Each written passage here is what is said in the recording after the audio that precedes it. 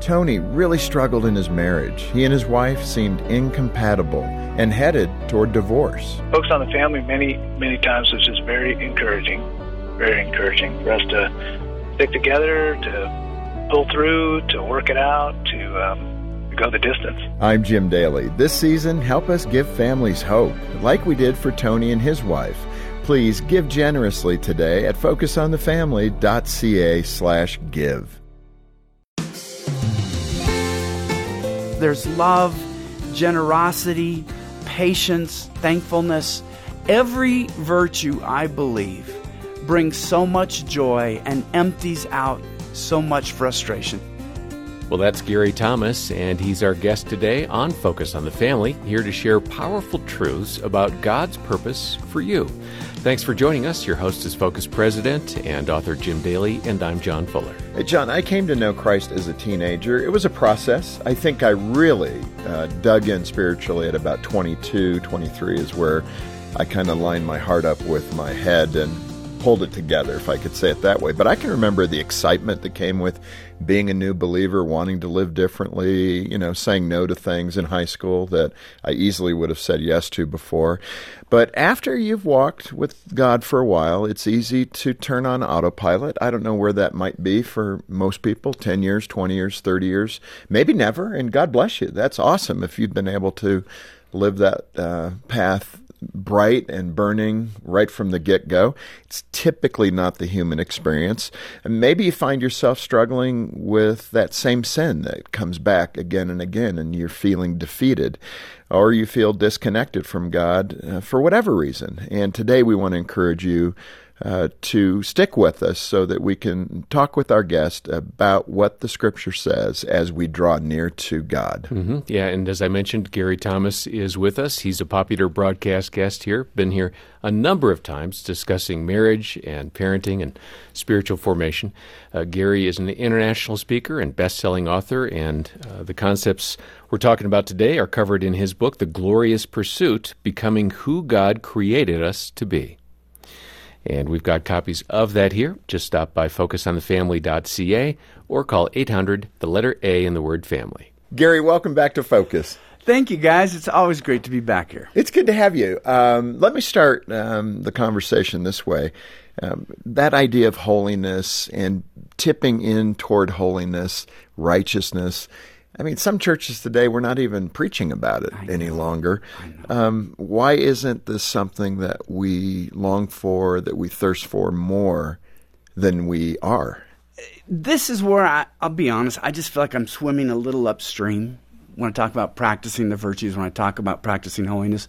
We seem very wary of legalism, and we should. We are saved by the finished work of Jesus Christ, not by our own righteousness. All of our holiness depends ultimately on Christ's righteousness.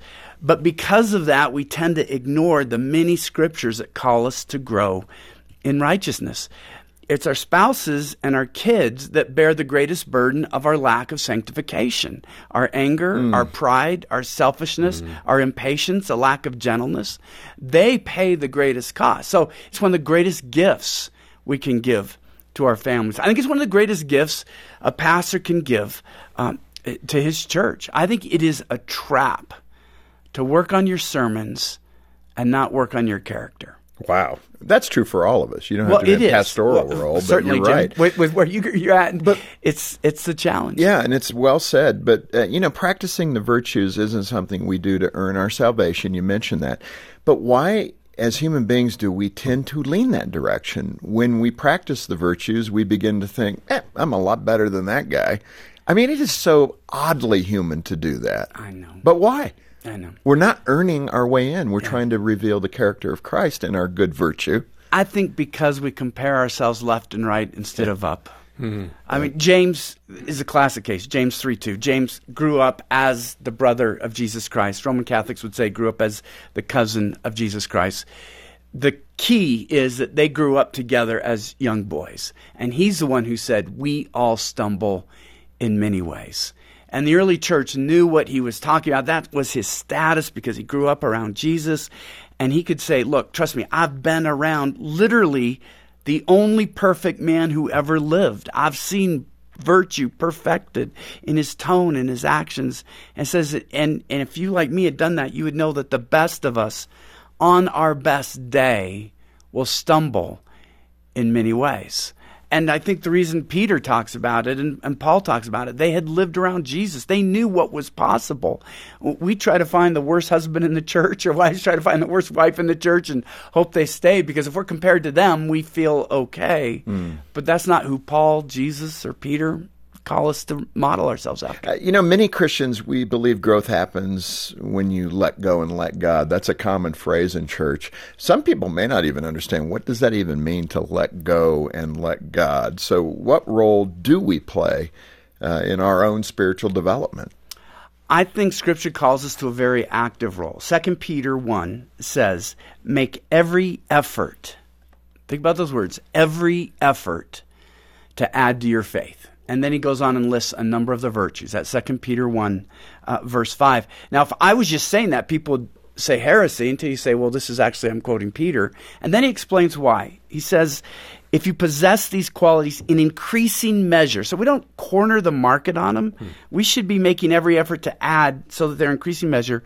They will keep you from being ineffective and unproductive in your knowledge of our Lord Jesus Christ.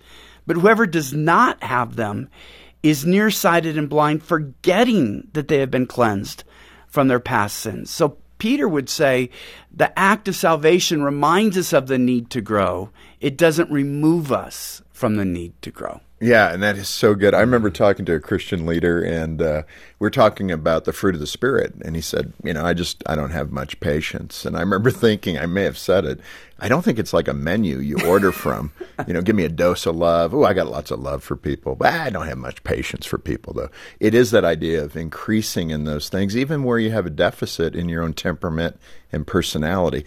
Speak to that for a minute. How, if you are that guy, let's not make fun of him. I could answer with a different word, but I have a deficit in one of the virtues of the fruits of the Spirit, love, joy, peace, goodness, kindness, mercy, self-control. What should I do if I don't have something to the adequate level that I think I should have it? It goes to the whole model of what the ancients called practicing the virtues. I believe the ancients looked at the virtues like modern bodybuilders look at weights. You do certain exercises to build your biceps, your shoulders, your legs. Obviously, I'm speaking theoretically here. I don't have direct knowledge of that. Thank goodness for radio. But the key is that you could look at the virtues of Christ, how he acted. That's where I think this is a very Christian thing. It's not, the virtues is apart from anything, but we want to become like Christ. And you practice them. Jesus was gentle. He says in Matthew 11:29, I'm gentle and humble in heart. So how do I begin to practice gentle? Jesus was courageous. Jesus was patient.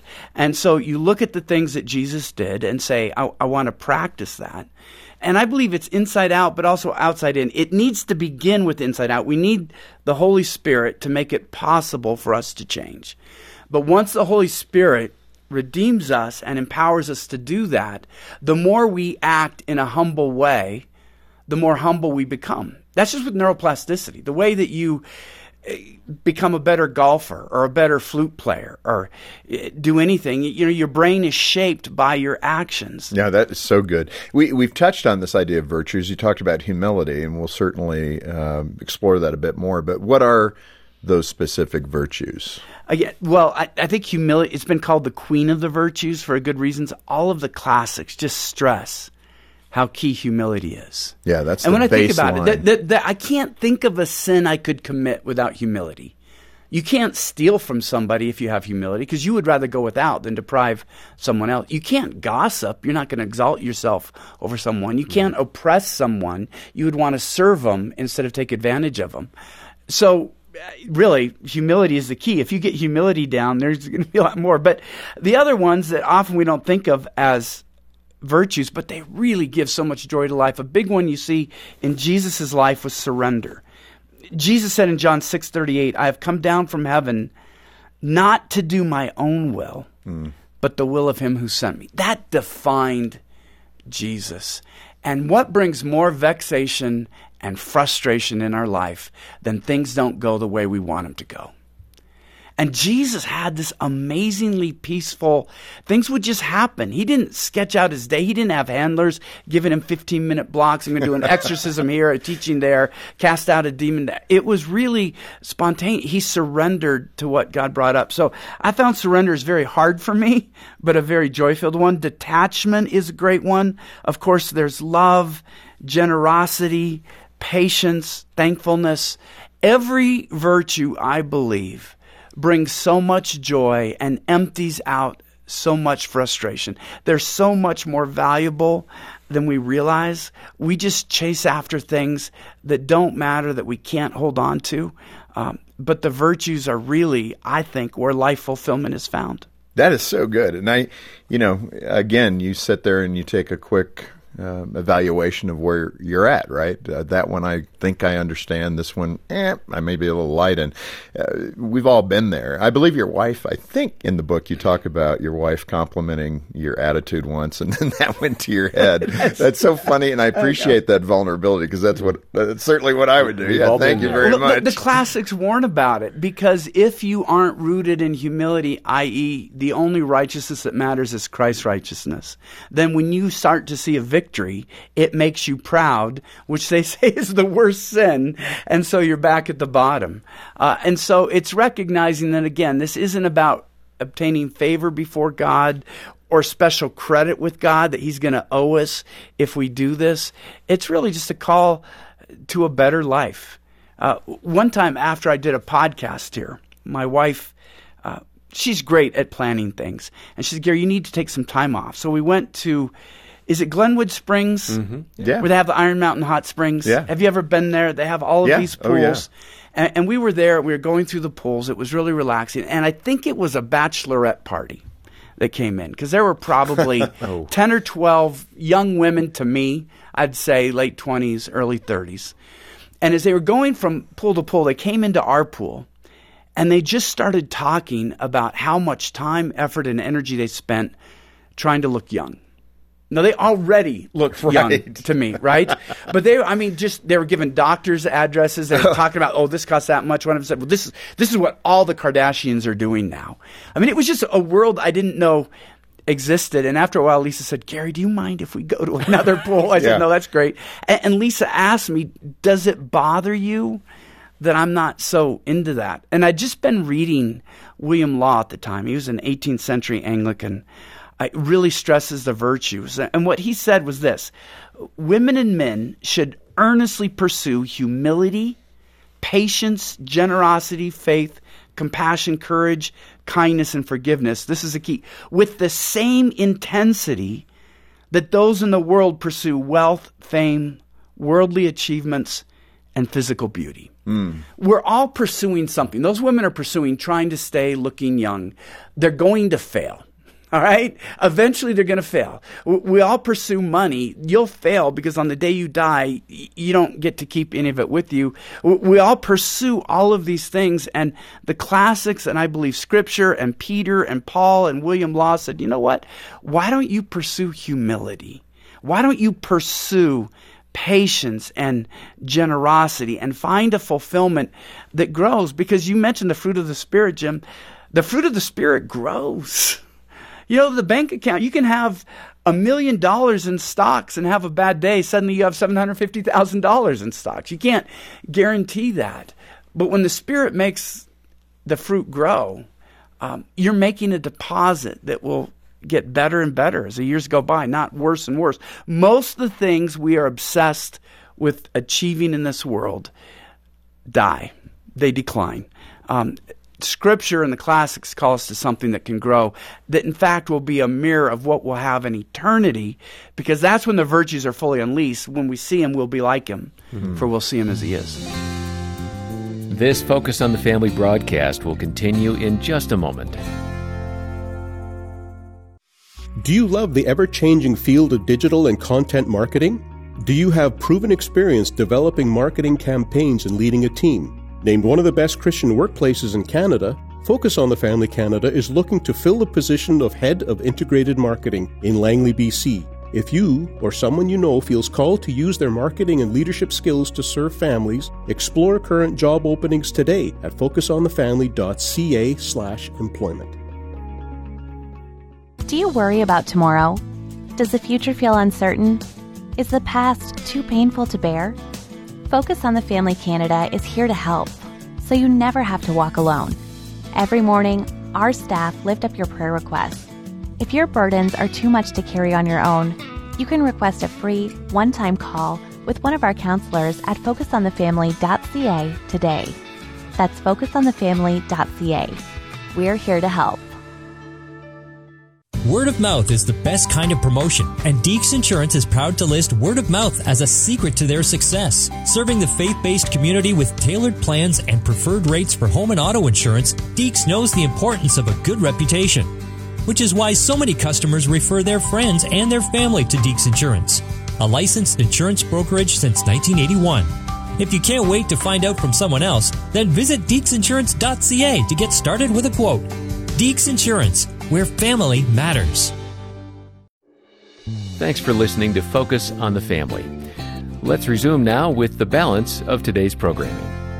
Gary, I think one of the things that's so difficult in this life is our sin nature. I mean, It just keeps pulling us away from those very things that we want to do. It's like what Paul said, right? Those things I want to do, I don't do, and the things I don't want to do, I do. And boy, can we relate to that in this walk of life. And in that regard, again, how do we stay focused? How do we stay kind of, with the right thing in front of us, and that drives our marriages to a better place, that drives our parenting to a better place?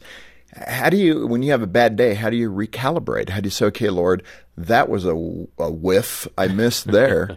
Now what do you do? How do you regain that equilibrium to say, I can get back on the right track?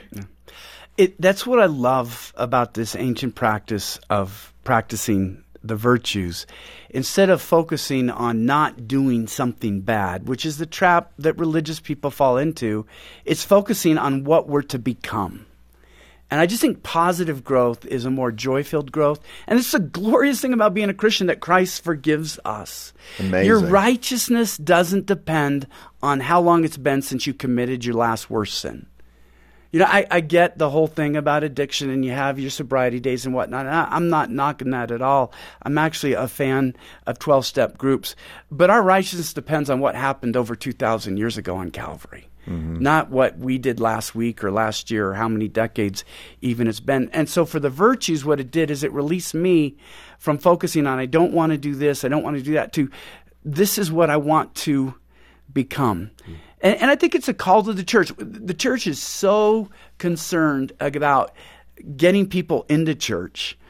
And I think, what if we had just as big a vision for what kind of people come out of church? People coming out of church, we're people of gentleness and humility and surrender and patience. I think more people would want to get into it. But our focus is really, we're just going to get the bodies there without thinking, but are the souls being transformed while they're there and they leave as different people? I think that will be the biggest draw for the church going forward. It'd be very appetizing for the world to see people behaving like that, I think. Even that idea of surrender, let's move now to surrender away from humility, which again is the kind of the bedrock for it all. But surrender even, Gary, I played football. I don't like to surrender. I'm in the battle. I love King David. I'm going to win for the Lord. I'm going to go do what I have to do and battle my way into this and make sure the Lord is victorious, that we win by at least 3 touchdowns.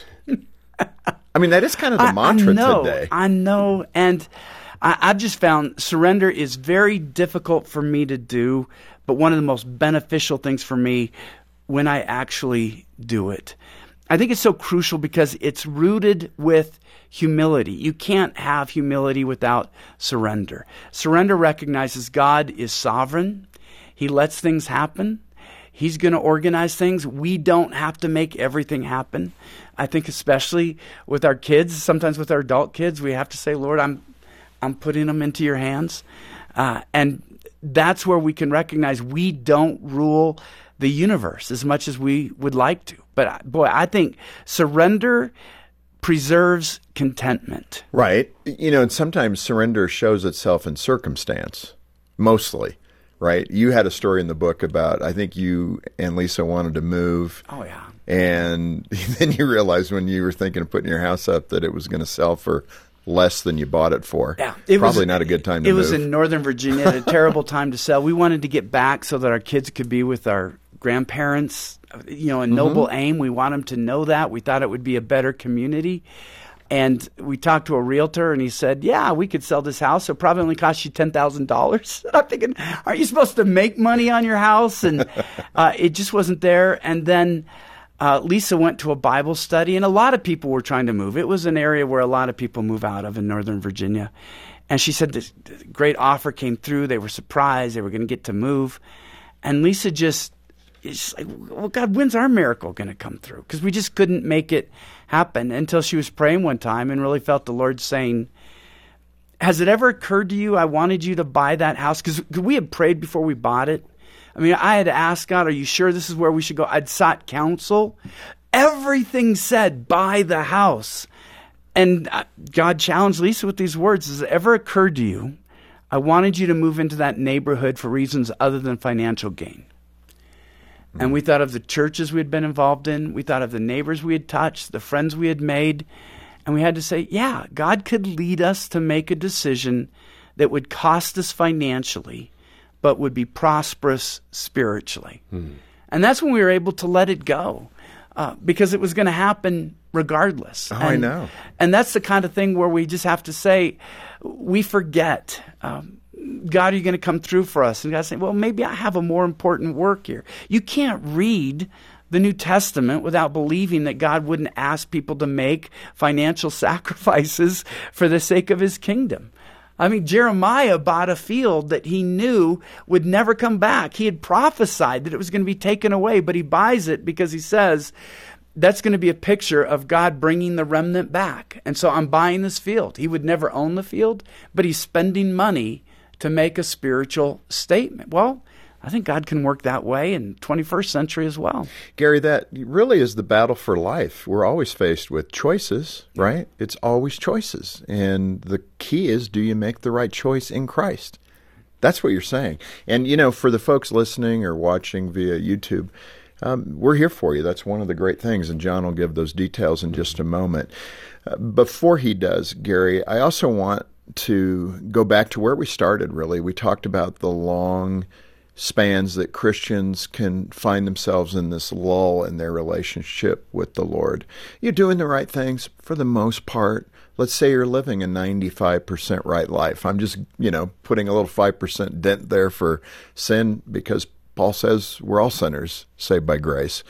But in that context, generally, you don't see things that you need to work on. Your relationships may be going okay, but it feels like you're just sailing. It's the wind and I'll go where I'm going to go. You had that feeling a few years ago. You had that lull in your relationship with the Lord. And I appreciate your transparency in that, because at some point we all tend to live in that spot. What arrested your attention? Why did you say, okay, something's got to change here? What were those elements? And I'm hoping it'll help many other people that are in that same spot. It was actually some years ago when our kids were really young, and I think the biggest marker was a lack of joy. And here's what's happening. We had young kids. I had a long commute. I was in Northern Virginia, so it could be an hour or more with long days. And you know how it is just with duty, and I get frustrated with the drivers. I was frustrated with things at work. I was frustrated that my dream of becoming a writer just wasn't happening. I felt like I was ramming up against a brick wall every day and not getting any closer. So there was no surrender. There was no patience. That usually undercuts humility. God, I deserve more than this. And you know how it is when you're raising small kids and you're working. I mean, there's a lot of giving there. and husband and wife are both trying to give. And and I just noticed this, Gary, you just have a sour attitude. I wasn't resembling Christ at all. And that's where humility was sort of the key to bring the joy back. I just go to a brother, look, I'm not addressing this. I'm not addressing that. I feel like I could be drifting here. I could be drifting there. I just really need that, people call it the come to Jesus moment. I mean, I was still going to church every week, and I still mostly have quiet times. But that sense that just overall, I wasn't addressing the positive growth. I was drifting along where my disappointments would take me, where anxieties would take me, where pressure would take me. I wasn't making every effort to add to my faith. And I realized I drifted a lot farther than I thought. Mm-hmm. And so just that one little prayer, and this was a confessional prayer. I think there are sometimes it just really does help to confess with a brother what's going on in your heart. And just being received by God at church that next Sunday, the warmth that just felt through me when I just put it up. And God said, I receive you, I accept you, I forgive you. And that's the glorious thing about being a believer in Jesus Christ. Jim, he always takes us back. He sees what we're doing. No. He's just waiting. It's like we take half a millimeter step toward him, and he runs 100 miles to bring us back. And so I really hope that people will see this as, maybe I have drifted. I'm impatient. I'm arrogant. The last thing I do is surrender. I'm harsh. I'm not gentle. Rather than be discouraged, just say, God says, today's a new start. Yeah. I've taken care of that. You can start over. You can know his joy. You can know his acceptance. You can know his love. And his word points out the way on how step by step you can get back to that place. Gary, that's so good. And I really want to turn to the listeners, the viewers, to say, if you're in that spot where you feel like you're drifting, don't stay there. That's no man's land. And believe me, in John 10:10, where the scripture says that the evil one, the thief, comes to steal, kill, and destroy.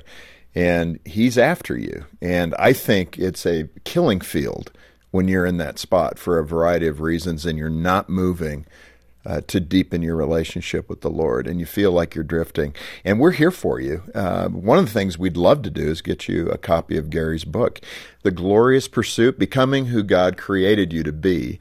And you can get that directly from Focus Canada. And remember, when you do, all the proceeds go right back into ministry, saving marriages, saving babies' lives, and so much more. So get your copy from Focus Canada today. And let me just add that we have caring Christian counselors here. The donor community makes those great men and women possible for you to have a free consultation with.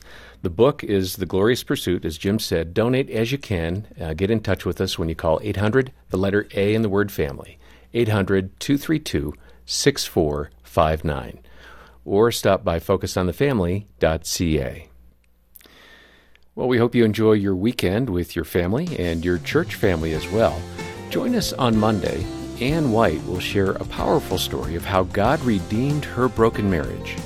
And I just remember breaking down completely and just begging God. I remember being face down on the floor and just saying, Lord, I have no clue what to do. I don't know where to go, where to turn, what to do. On behalf of Jim Daly and the entire team, thanks for joining us today for Focus on the Family.